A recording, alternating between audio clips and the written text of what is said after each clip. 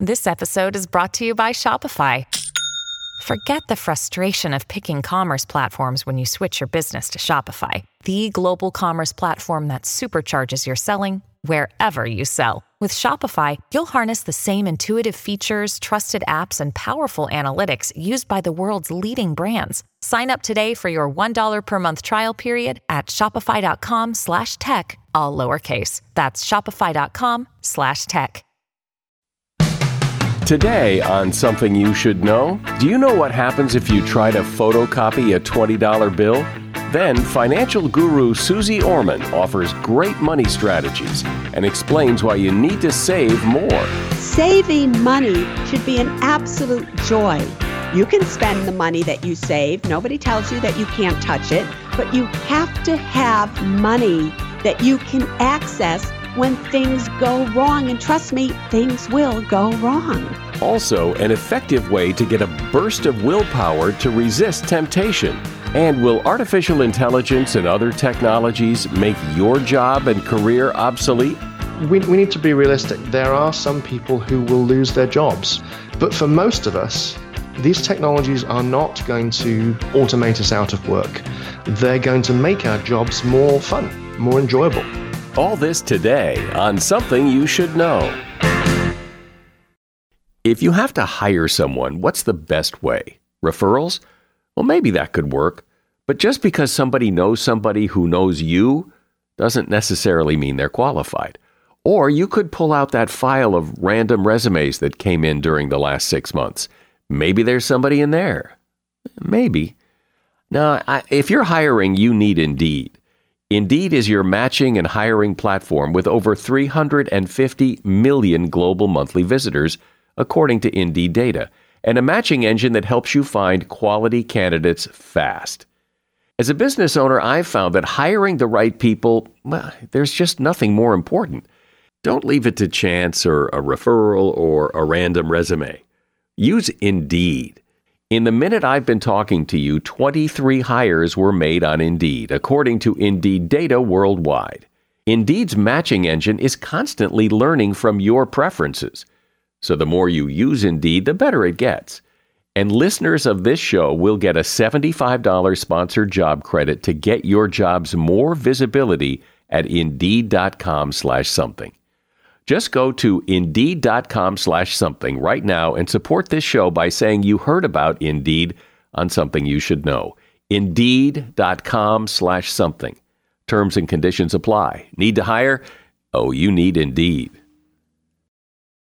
Something you should know. Fascinating intel, the world's top experts, and practical advice you can use in your life. Today, Something You Should Know with Mike Carruthers. Hi, welcome to Something You Should Know. We start today with something that's pretty interesting and could also easily win you a bar bet. And that is to bet somebody they can't photocopy a $20 bill. Because you can't. It is illegal to copy money, and it is almost impossible. If you try to copy a US dollar bill of any denomination on a modern photocopier or a scanner, it won't work. That's because in 1996, a series of 5 dots resembling the Urian constellation and then repeated over and over again was added to U.S. banknotes as well as to the paper money from several other countries. Software in modern photocopiers and scanners recognize that pattern of dots and will not copy the money. Even if you try to take a picture that you find online of a $20 bill or something and try to drag it into Photoshop, it won't open. So you can't make money by copying it. You have to earn it the old-fashioned way. And that is something you should know. Would you say that you're completely happy with the way you handle your money? Are you saving enough? Are you investing wisely? Do you feel like you have enough money? I'll bet not. I think everybody wishes they had more money and wish they had more money saved and invested and wish they had less debt. And maybe, just maybe, had a better handle on the whole thing. Well, here to help is Susie Orman. Susie has been preaching financial responsibility for a long time. She's been on television, she's written several books, She is really a personal finance guru. She also has a podcast called Women and Money. And she, as you are about to hear, she isn't wishy-washy about what you should do with your money and the reasons why. Hi, Susie. Welcome. Money Mike, how are you? I'm good, thank you. So let's begin with this question. What is it that you think, from all the people you talk to, particularly people later in life as they look back on their financial life, what is the thing that older people regret that younger people may not even think about or contemplate that perhaps they should? Debt. Seriously, debt is the biggest thing that people said, why did I buy that? Why did I have to buy cars? Why did I take out so much student loans? Why did I have to buy such a big house? Why did I have to refinance my house just so I could go on vacation?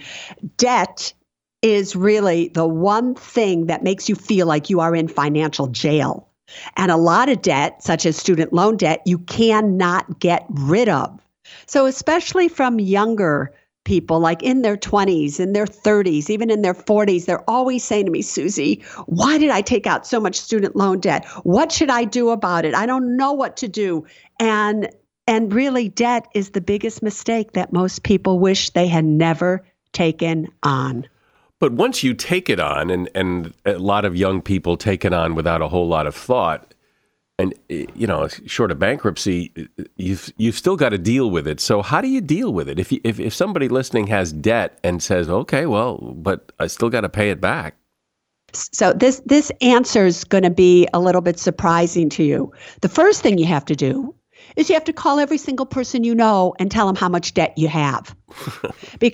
And I'm serious about this, because the biggest problem with debt is nobody knows you have it.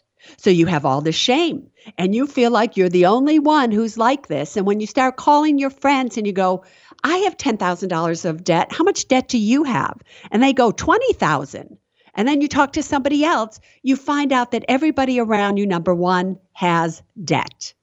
So now you don't have to feel ashamed about it, because believe it or not, shame is one of the internal obstacles to wealth. Fear, shame, and anger. Because you got to deal with things. And normally when an emotion comes up, Mike, that's when you go out and you spend more than. So you spend more than when you feel less than. So now you have this debt. So here's what you're going to do. You are going to total up all the debt that you have. And you're going to arrange it from the highest interest rate to the lowest interest rate. You're going to try to get your high interest rates lowered. And you are going to add 20% to that figure. So if you find out that your minimum payments due on all your credit cards, for instance, happens to be $300, then add 20% to that, or $60. You're then going to pay $60 extra per month plus the minimum payment due to your highest interest rate card.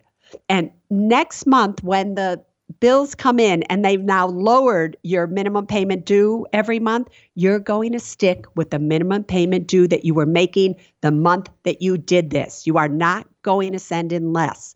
When the first card is all paid off, you're going to take that payment plus the 60 and add it to your second card, and you're just going to keep rolling it down till you are out of debt.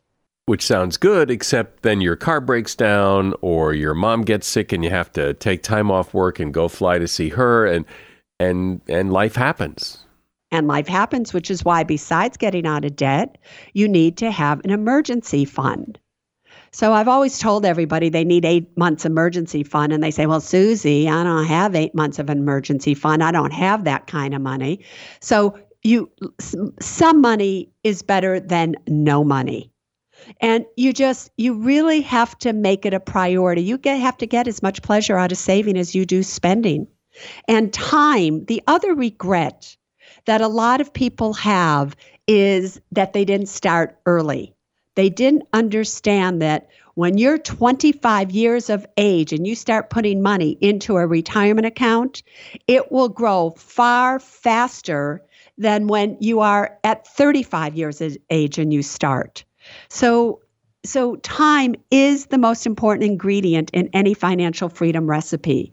So there are people who work, they're 25, they're 35, and they've got to put something away for retirement. The best place would be a Roth IRA or a Roth 401k. And in case of an emergency or something, they can always take out their original contributions from a Roth IRA. But these are things they need to know, Mike. They need to know these things. And nobody wants to know any of these things. Well, they just don't. That's the thing, is that people hear this and go, yeah, maybe next year, maybe another time. But right now, I'm young and I need to, spread my wings and fly. All right, so then let me just give you an example, those of you who want to fly.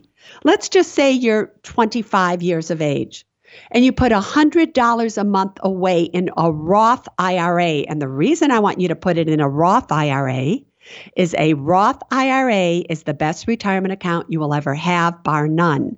Any money you put into a Roth IRA, you can take out without any penalties or taxes, regardless of how old you are or how long that money has been in there. So don't be afraid about putting money in, because you can get it out if you need it. So let's just say you put $100 a month in from 25 all the way till 70, which is really the new retirement age today. So you did it for 45 years at $100 a month with just a 9% annual average rate of return. You would have about $700,000. But let's say you go, oh, Susie, I'm 25. What difference does $100 a month make? $100 a month is $1,200 a year. 10 years is only $12,000. What difference can it make? I'll start at 35. If you start at 35, you would have only about $300,000 at the age of 70. So those 10 years cost you $400,000, and that's at $100 a month. Think if it was at $500 a month, which is what you can put into a Roth. You said something a moment ago about you need to enjoy saving money as much as you enjoy spending it. Well, I'd love to know how to do that, because most people don't see it that way. It's like, you need to enjoy your root canal as much as you enjoy your vacation. And I don't see it. Well, the reason you don't see it is that who in their right mind would compare saving money that would mean in case your car breaks down, in case something happens, an emergency, that you actually have that money there to pay for it and you don't have to put it on your credit card. A root canal is absolutely painful. If saving money is painful, then really there's a psychological problem that we have here, because saving money should be an absolute joy. You can spend the money that you save. Nobody tells you that you can't touch it. Nobody says you can't ever use it. But you have to have money that you can access when things go wrong. And trust me, things will go wrong. My favorite thing that I'm doing right now in life is I am hosting the Women in Money podcast. And the emails that I get, and I read every single one of them, they always say to me, Susie, I need money. I just got divorced. I just got sick. I'm maxed out on my credit cards. I don't know what to do. Where do I go to get money? And when you're in that position, it's so sad, because all of a sudden you're saying, Mom, Dad, can I have money? And Mom and Dad don't have any money. So the key really is, if you really hate saving money, you better ask yourself the question, why? Because, and this is a little deep, but not that deep, is that you and your money are one. If your money is a mess, it's because you're a mess. Because your money cannot do anything without you. You are the one who goes and you earn a paycheck. You decide if you save it, spend it, waste it. Money can't do anything without you. So if you decide to waste it all the time, what is it about who you are that doesn't want to value who you are? I remember talking to you several years ago and seeing you on television talking about this idea of the amount of money people spend on coffee every morning, if you go to Starbucks every day and get a coffee, how much money you're spending, and that if you save that money and made your coffee at home, that could really help you become wealthy. And there was pushback. You got a lot of pushback on that because people said, well, look, I want to have coffee every morning. I want to go to Starbucks. I don't want to live a life of deprivation. I want to go to Starbucks. All right, then go to Starbucks, get a coffee every day for $3 a day, which is $100 a month. Oh, do that every day for 40 years rather than having invested it. And that's $700,000 that you just peed down the drain. I'm not saying that you never do it, but every day. I was somewhere the other day, and this person came in carrying one of those trays where, you have 7 cups of coffee on it. And they showed up and they bought Starbucks for every single person in their, in their little cubicle that they worked in. And so they passed it out and they were so proud of it. And then I said to them, by any chance, do you have credit card debt? And they said, oh, yeah. I said, well, you pay it off at the end of every month, right? And they go, oh, no, we pay the minimum payment due. I go, how did you pay for those Starbucks? And they said, oh, I put it on my credit card. And I said, and how much interest rate do you pay? And they said, oh, we're at 18% because I have a really bad FICO score. So they didn't pay $100. They didn't pay whatever it was, $21. If they're paying the minimum payment due, it's going to take them forever. That's like $75 or $100 by the time they paid it off. And it's the same thing with manicures and massages and all these things. If you have money and you don't have debt and you're fully funding your retirement account and you own a home and all these things are happening, do whatever you want. But all right, once a month, once a week, you go get your Starbucks. But every day? Really?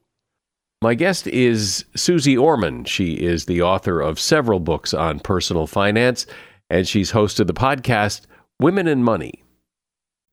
A shout out to Claritin for supporting this episode and providing us with samples. You see, for as long as I can remember, I have had to deal with seasonal allergies. Stuffy nose, watery eyes, the whole deal. And the worst for me is it messes up my sleep. I wake up because I can't breathe right. And during the day, well, if I'm working and I'm all stuffed up, then my voice sounds weird, and this is how I make my living. Luckily, for those of us who live with the symptoms of allergies, we can live Claritin Clear with Claritin D. I use it, and if you struggle with allergies, you should too. Designed for serious allergy sufferers, Claritin D has 2 powerful ingredients in just one pill that relieve your allergy symptoms and decongest your nose so you can breathe better. Now, I've been using Claritin D for years because, it takes care of the problem. Ready to live as if you don't have allergies? It's time to live Claritin Clear. Fast and powerful relief is just a quick trip away. Find Claritin D at the pharmacy counter. Ask for Claritin D at your local pharmacy counter. You don't even need a prescription. Go to Claritin.com right now for a discount so you can live Claritin Clear. Use as directed. Families have a lot going on. Let Ollie help manage the mental load with new cognitive help supplements for everyone 4 and up, like delicious Lolly Focus Pops or Lolly Mellow Pops for kids. And for parents, try 3 new Brainy Chews to help you focus, chill out, or get energized. Find these cognitive health buddies for the whole fam at ollie.com. That's OLLY.com. These statements have not been evaluated by the Food and Drug Administration. This product is not intended to diagnose, treat, cure, or prevent any disease. So, Susie, one of the questions I think people have now because cars have gotten so expensive is, lease or buy, because leasing on the surface looks like it's a lot cheaper than putting a down payment and making car payments to buy the car. And you're not a proponent of leasing, so explain why. So if you're somebody who buys a car and every 3 years you trade that car in no matter what for a brand new car, all right, you can lease. But if you really want to get the most out of your money You would buy a car, and if you didn't have money, you would buy a new car for you, but one that's used, because the second you drive that car off the lot, if it's new, it depreciates 20%. Totally depreciates 20%. But anyway, if you buy a car, number one, you should never finance it for more than 3 years. If you can't afford the payments of a 3-year more of a financing deal, you're buying too expensive of a car. So after the car is paid off, if you keep it another 7 years, now we're talking. Now you're making money. Otherwise, if you lease it, every 3 years, you have to turn it back in. Every 3 years, you're going to have a $200, $300, $400 a month payment.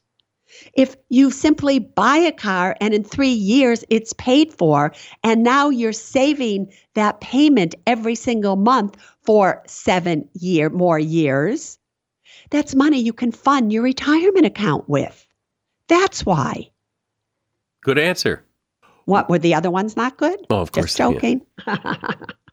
What else do people give you a hard time about, or you notice that they are not really paying attention? What have we hit the big ones, or what else are people missing? People are also missing that they really don't have the paperwork in place today to protect their tomorrows. They never think they're going to get sick. They never think they're going to do anything wrong. So once you especially are out there and you have kids, do you know that minors cannot inherit money? So if you are, let's say, 35 years of age, you've just had your first kid, you're married, and now something happens, and you have this little kid, what is this little kid going to do if something happens to you and your spouse? What's going to happen? The money will go into a blocked account, and they won't be able to get it till they're 18 unless somebody petitions the court. So everybody also needs a will, a living revocable trust, an advance directive, and a durable power of attorney for health care. And I know those are all things that wants to make everybody like, what? I don't have any money, Susie. Why do I need that? I've been told only rich people have that. I'm sorry. The less money you have, the more you need those documents. And so it's sad that there is no financial education out there. Nobody is telling you the right things to do. Nobody is telling you the downside of a student loan that happens to be on an income-based repayment program. And maybe you owe $500 a month on a standard repayment method, but because you don't make much money, you're only paying $50 a month. Nobody ever told you that the difference between those two, which is $450 a month, is added on to your loan plus interest. They don't tell you that a Roth IRA or a Roth 401k would be better than a traditional IRA or a traditional 401k. They don't tell you the things that you really, really need to know. Don't waste your money on whole life, universal, or variable life insurance. Only buy a term policy. Be careful of how you are investing your money. If you do, how to use a financial advisor, what should they charge you? All those things. I could send you 5 emails that I got today from my Women in Money podcast about wrong financial advice that their financial advisors gave them that are costing them anywhere from $50,000 to $90,000 each in penalties. And it's really sad. It's sad. And you're so right about, the educational part of this. My son, who's 15, has said to me, I think it was a month or so ago, he said, you know what they don't teach us in school? Can you show me how do you pay a bill? He had no idea. And he was interested in knowing. And I said, well, it's pretty easy, but no one ever told him. And he's at that age where he kind of wants to know how money works. And what's very fascinating is I had a kid write into the podcast and said, Susie, I got a credit card when I went to college with an $800 credit limit on it. And I used the credit limit. And now they're mad at me because they want the money back. The kid had no idea that a credit card had to be paid off every single month. But let me tell you something else, Mike, that I bet you don't know as well.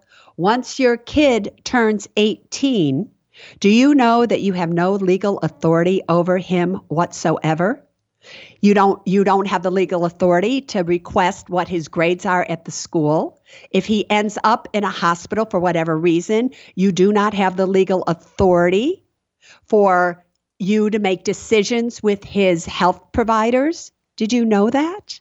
That's why, years ago, I decided to create products, truthfully, to make it easy for people to do all these things on their own. Because if you were to go to a lawyer, truthfully, and get the will, the trust, and everything, it's going to cost you at least $2,500. And who has $2,500 for that? So I created about 20 years ago my own must-have documents package, which sells for $69. And I'm not saying this just to sell this to all of your listeners or whatever, but it's something that if you went on, and it's $69, if you just went to susieorman.com/offer, you would find it there. What would happen at that point is you could download it, do all these documents, share your activation code that you get with all the members of your family or anybody you want for that matter. And you would have $2,500 worth of documents right on the spot. It is interesting how money really confounds people, that they make such bad errors in judgment with money, and they are otherwise intelligent people. If you understood how money worked, and money is not that difficult. Listen, I was still a waitress at the age of 30. I had been making $400 a month for 7 years. So for me to go from that to where I am today, don't tell me that you can't do this. I was dyslexic. I never got a grade above a C in college, if I can even remember that. But if I can do it, I didn't come from money. My mother was a secretary. My dad was sick. He died at 70 years of age. He was always in the hospital. If I can really become who I've become and have the knowledge that I have about money, there's not one person listening to this today that has an excuse. Not one. Well, as I said in the beginning, you're not especially wishy-washy about the advice you give and how you feel about money, and I appreciate you sharing it with us. Susie Orman has been my guest. Susie is the author of many, many books on the subject of personal finance, and she is host of the podcast Women and Money, which you can listen to. And her website is susieorman.com, and there's a link to that in the show notes. Thank you for being here, Susie. All right, Mike. Thanks so much. This episode is brought to you by La Quinta by Wyndham. Your work can take you all over the place, like Texas. You've never been, but it's going to be great because you're staying at La Quinta by Wyndham. Their free Bright Side breakfast will give you energy for the day ahead. And after, you can unwind using their free high-speed Wi-Fi. Tonight, La Quinta. Tomorrow, you shine. Book your stay today at lq.com. Another day is here, and you're ready for it. What to wear? Check. Breakfast, lunch, and dinner? Check. Planning for what's next and how to save for it? That's where Bank of America can help. For your financial to-dos, Bank of America has experts ready to help get you closer to your goals. Get started at one of our local financial centers or 24/7 in our mobile banking app. Find a location near you at bankofamerica.com/talktous. What would you like the power to do? Mobile banking requires downloading the app and is only available for select devices. Message and data rates may apply. Bank of America N.A., member FDIC. I don't often have people on the podcast who talk about the future. I don't think I've ever had anybody on this podcast talking about the future, because often people who talk about the future are wrong about the future. And also, what can you do with the information except just sit around and wait to see if it comes true? But this is a little different. Steve Brown is a guy who looks into the future of technology, not with wild guesses of what's coming 50 years from now, but what's coming in the next 10 years or so, and how that technology will likely impact our lives and what it means for businesses and industry as well. He's author of a book called The Innovation Ultimatum: 6 Strategic Technologies That Will Reshape Every Business in the 2020s. Hey, Steve. Thanks for having me, Mike. So let's dive right in here and talk about some of these technologies and why you think these are so important and why you think they're not that far off and what they're going to do. Yeah, I mean, I'm you probably can tell from the tone of my voice, I'm super optimistic about the future. We all get to watch Hollywood movies where Terminators stamp on human skulls and Neo runs through the Matrix, and things generally are dystopian in science fiction movies. And I'm trying to be the antidote to that, because technology is wonderful and it is going to help to solve a lot of problems for us. There's a good chance that somebody listening to this podcast right now, or their children, are going to have their lives saved by a drug that's developed in the future in partnership with an artificial intelligence. So let's start with artificial intelligence, because I know you're a big proponent of it and you see it as doing many things in the future that are very cool. Is artificial intelligence something that's easy to define, or is it more of a umbrella term that covers a lot of things? Well, yeah, that's a very good question, because it's sort of hard to define. It's our effort to create a machine that can do a task as well as a human can. And you do that in a way it doesn't really think, but artificial intelligence, in particular, this category of computing that's being called machine learning or deep learning, it solves problems in a completely different way to what I would call traditional computers, like your smartphone or your laptop. So instead of running programs, AIs are trained by being given examples. And if they're given enough examples, they can figure out rules themselves. And so they learn from seeing examples. So if you show a particular type of AI enough pictures of puppies and enough pictures of cats, and they're labeled puppies and cats, it will figure out its own rules for how to determine what's in a picture. And you show it a picture it's never seen before, and it will categorize it for you. So it's a different way of doing computing, and it enables us as humans to use it as a tool to solve problems that we don't really know how to solve. And that's what makes it so powerful. You mentioned a few moments ago that you're very optimistic about the future, that technology will do wonders, and yet there's also a lot of fear from people that they'll be out of a job, that things won't work the way they've always meant or always known them to work. Things are going to be too complicated. So address that. Yeah, and that's very natural. And I speak all around the world, and the audience reaction is always the same, which is, wow, this is amazing stuff. And I'm slightly scared by it. And that's a natural human reaction. Change is different and difficult, especially something complicated like AI that we don't really understand. But as I've studied this in a lot of detail, we need to be realistic. There are some people who will lose their jobs because of automation. And we're going to need to work to use the same technology that displaces people from jobs to help them retrain and get into new jobs. And those jobs will be hopefully better and more fun than the jobs that they left. But for most of us, these technologies are not going to, automate us out of work. They're going to make our jobs more fun, more enjoyable. They're going to help us to be more productive, but more importantly, to be more creative and to augment our abilities. So I talk in my recent book about the idea of automation and augmentation. So automation is where you use technology to automate someone's job and they have to go do something new.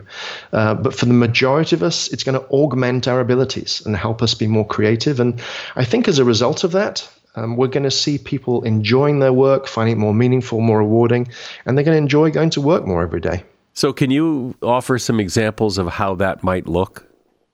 One of the categories of future work is augmented work, where we're using technology to guide us in new ways. So think about a construction worker. Today, they're still running off 2D printed blueprints, and yet they're building three-dimensional structures. So to be able to put on a pair of augmented reality glasses, working on the job site, look up, and instead of having to try and visualize in their minds where the HVAC system, the electrical and mechanical systems are going to go, they'll actually see it overlaid on the structure as it's being built. And that'll make life easier for them and help them to do their jobs more efficiently. It's helping to visualize that more. So that's one good example. So some other technology that you think is going to be really revolutionary like this?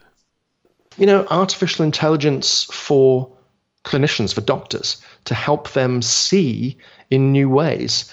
There is already an AI that can look at the back of your eye, at the retina, and it, with the same accuracy as a blood draw, it can predict your cardiovascular health risks, so your risk of stroke or heart attack.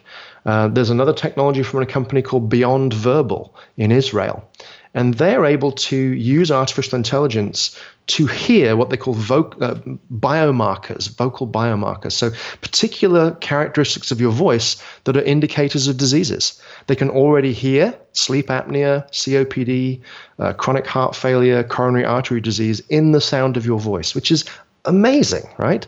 And they're working with the Mayo Clinic already and doing trials. They're optimistic they'll be able to hear diabetes, hypertension, and even cancer in the sound of our voices and give us early alerts on that so we can get it treated early and hopefully get things fixed. Really? How can you hear cancer? That just seems so bizarre to me. It does, doesn't it? And that's why I said earlier that AI can help us solve problems we don't really know how to solve ourselves. AI is good at finding patterns in data that humans can't see. In this case, it's particular patterns in the vocal cords and the way that our voices sound that betray disease states inside our bodies.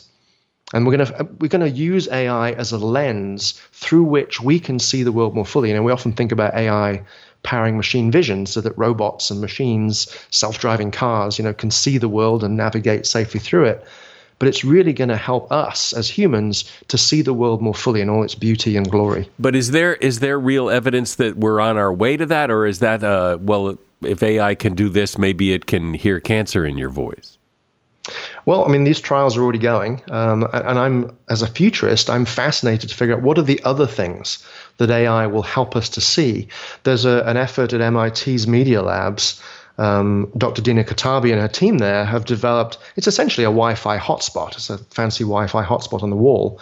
It just sends out radio frequency signals. But because they've attached that to an AI, the AI is able to interpret that, and it is able to watch someone sleeping and determine what sleep state they're in. So if you think about the sleep monitors people wear, a simple sensor on the wall will now be able to tell if you're in deep sleep, REM sleep, light sleep, awake.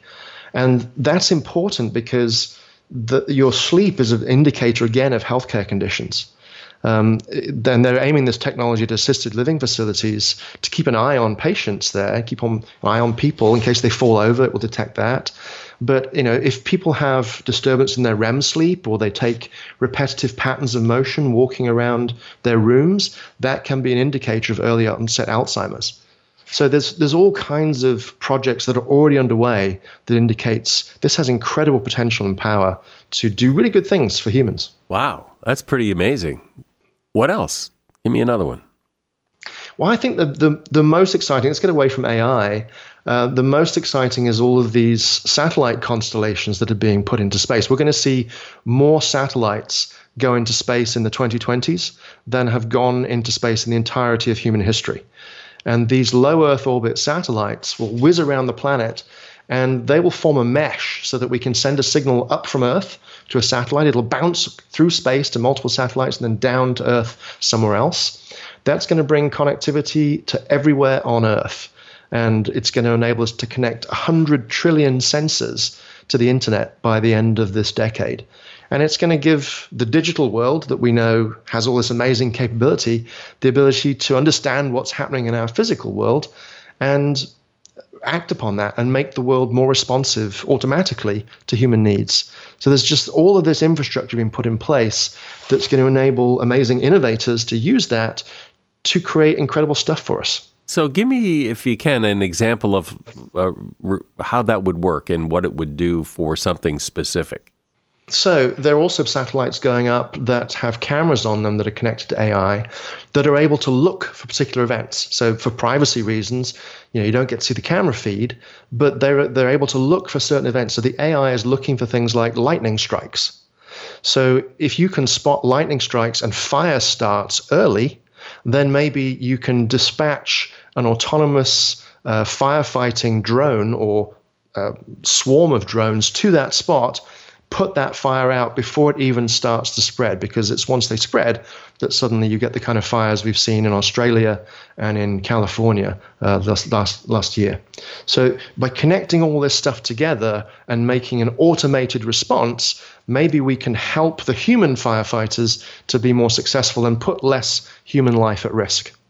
I think people have heard about artificial intelligence as it relates to healthcare, and you just brought up this thing that, AI could potentially hear cancer in your voice, which is pretty awesome. But what about more everyday medical stuff and how this kind of technology is going to improve what people sometimes find to be a very frustrating experience dealing with the world of medicine? If you think about when you go to a doctor's office, you may be reporting something that you didn't feel well last week, and the doctor's trying to understand, well, how did you feel? And you try and tell them a story about it. With wearables, we'll be able to record data about what's happening in our bodies and maybe even flip that around. So that in the future, it may be your doctor calls you and says, hey, Mike, I'm monitoring something that's going on with you right now. You may not be aware of it even, but I'd like you to come in and just get checked out. So we can start being much more proactive in the way that we care for people. The other thing to think about is, my wife works in medicine as well, and most clinicians, most physicians are spending almost half their time doing administrative work that has no benefit to the patient. And artificial intelligence will be able to record all of your medical information, present that to the doctor to help them to understand you more holistically as a person when you walk into that doctor's office, so they're better prepared, and then take all the notes that are needed, do all the coding for insurance purposes, and do all of that automatically so that the doctor can spend more quality human-to-human time with the patient. So those are the kind of things that are going to be coming in the next decade or so that I think will improve the way that we all interact with the healthcare system. What is it that's driving this? Is there some new technology that is underlying all this, like the invention of the transistor changed everything? Is there something like that? Or is this just little incremental improvements on existing technology that just keeps making things better and better? A great question, Mike. I'll answer that question by saying if you look back over the last 40 years, there were 4, I would argue, big breakthrough technologies that changed the way we live our lives. The first one being the PC in the 1980s. In the 1990s, the emergence of the web and the internet. In 2007, Steve Jobs held that iPhone aloft, and we first got our introduction into the mobile era. And at the same time, cloud computing technology emerged that enabled innovators to innovate more quickly. So 4 technologies in 40 years. There are 6 new technologies that are all as big as those, I think, that are being deployed. And it just happens to be that in the 2020s, they're all coming to maturity in the same decade. And that's artificial intelligence, autonomous machines, the Internet of Things and sensors, 5G and satellite networks, blockchain technology, and augmented reality. It's just happened to be that in this decade, they're all coming at the same time. So 6 blockbuster technologies all in the same decade, and they all multiply together. So it's not just, they don't just work on their own, they multiply together like the sensors I was telling you that are turbocharged by AI to enable innovators to do incredible things. So buckle up, it's going to be a really exciting decade to be alive. Of all these new technologies that are coming, and in some instances already here, but what are these things that really excite you and keep you up at night? There's so many cool things. Let's pick one. I think artificial intelligence is as powerful as any technology we have seen before. And your listeners should think about this as being on a par with electricity, right? Before electricity, we had to have ice blocks to keep our food cold. And, the HVAC was a fan that you would wave made of paper. And we heated our homes with fire. It has changed the way we live our lives, and artificial intelligence is as profoundly important of a new technology that will change our lives in as profound a way as electricity changed the lives of our great-great-grandparents. What of the concerns that people often say about AI that the machines will get smarter than us, they're going to take over, that this is scary business. I think that needs addressing. Yeah, for sure. And, it's a common concern and a fair concern. But we need to remember that AI it's a powerful technology, no doubt. And a powerful technology can be used for great good or great evil. And we need to be careful about how we use it. I'm not worried that Skynet is going to be born and decide that, as in all Hollywood movies, it seems, humans are just getting in the way and need to be destroyed and kill them all. I don't think that's the issue. Well, that's comforting to hear. Yeah, I know. With AI, it is a powerful technology. I would encourage people to not be fearful of it. We should be cautious. We should ask tough questions. We should ask about, where is it fair to use and where is it not? Do we want a robot to be looking after our elderly parents in the future? Do we want a robot to be looking after our children when we're out or not, right? We need to ask those types of tough questions. But we should always be mindful that AI is an incredible force for good. As I said, it will probably discover medicines that will save the lives of multiple people listening to this right now. It will help us discover new materials that will perhaps help us fight climate change, new battery electrolytes, new superconductive materials that enable us to develop energy and distribute it in new ways. I mean, it is a very powerful potential technology for good. The biggest concern for me is not that AI is going to kill us and kill us all. It is that the speed of automation is going to displace people from work at a rate that we're not quite ready to cope with. So that's something that's what keeps me awake at night on the dark side of things. And we'll be fine in the end. It's just in the short or medium term, this could be a very quick transition where certain jobs go away and we need to retrain people quickly and get them back into new work. What, if anything, comes to mind when I ask you that people like you, futurists, and I know there are several of them who write and consult and look to the future, what have you missed? What have some technology that you never saw coming that changed the world, or something that futurists were saying this is going to be the greatest thing and it turned out to be nothing? Anything come to mind?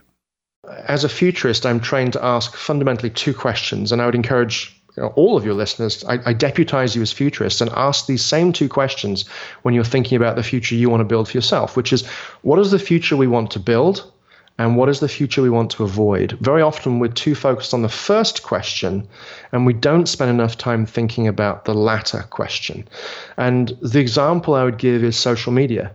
When social media first jumped onto the scene in the mid-2000s, we had this great idea that it would be wonderful for staying in contact with old school chums, for seeing photographs of babies, of people who live a long way away when they're born. I mean, all of the great things that social media did and still does do for us in some degree. But we underestimated how people might misuse that for spreading disinformation, for bullying. So I think it comes down to the human factor. Technology is pretty benign. It's neither good nor bad. It's how we humans choose to use it that matters. And if there's anything that I think people like me, futurists, miss, is we don't spend enough time thinking about the darker sides of things and thinking them through. How could this, not that the technology will turn on us and kill us all, but that humans will misuse the technology and use it in ways that are not intended, and to guard against those up front.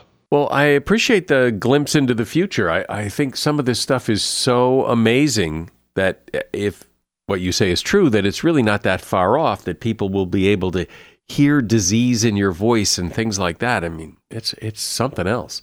Steve Brown has been my guest. He is a futurist and author of the book, The Innovation Ultimatum: 6 Strategic Technologies That Will Reshape Every Business in the 2020s. There's a link to his book in the show notes. Thanks, Steve. Hey, appreciate it. Nice talking to you, Mike. The next time you're tempted to eat junk food or smoke that cigarette you shouldn't smoke or buy that thing you really don't need, Try clenching your fists. The Journal of Consumer Research did a study that found that tightening any muscle in your body strengthens willpower. Clenching your fist or flexing your biceps, that can actually trigger your brain to take control of the situation. It also appears that willpower, no matter where it comes from, is like a muscle that can be taxed and worn out. So use it sparingly. And that is something you should know. This podcast continues to grow almost exclusively because of word of mouth, people like you telling your friends. And so tell another one. I'm Mike Carruthers. Thanks for listening today to Something You Should Know. The Bigger Pockets portfolio of podcasts are worthy of your investment. We're having a real conversation as real estate investors. New episodes available every day. It's important to buy where it makes money and not necessarily where you want to travel to. Bigger Pockets, On the Market, Rookie Real Estate, or Money Podcast. The purpose of flipping is to create more cash so then you can reinvest into other types of properties. The Bigger Pockets Podcast, on YouTube or wherever you listen.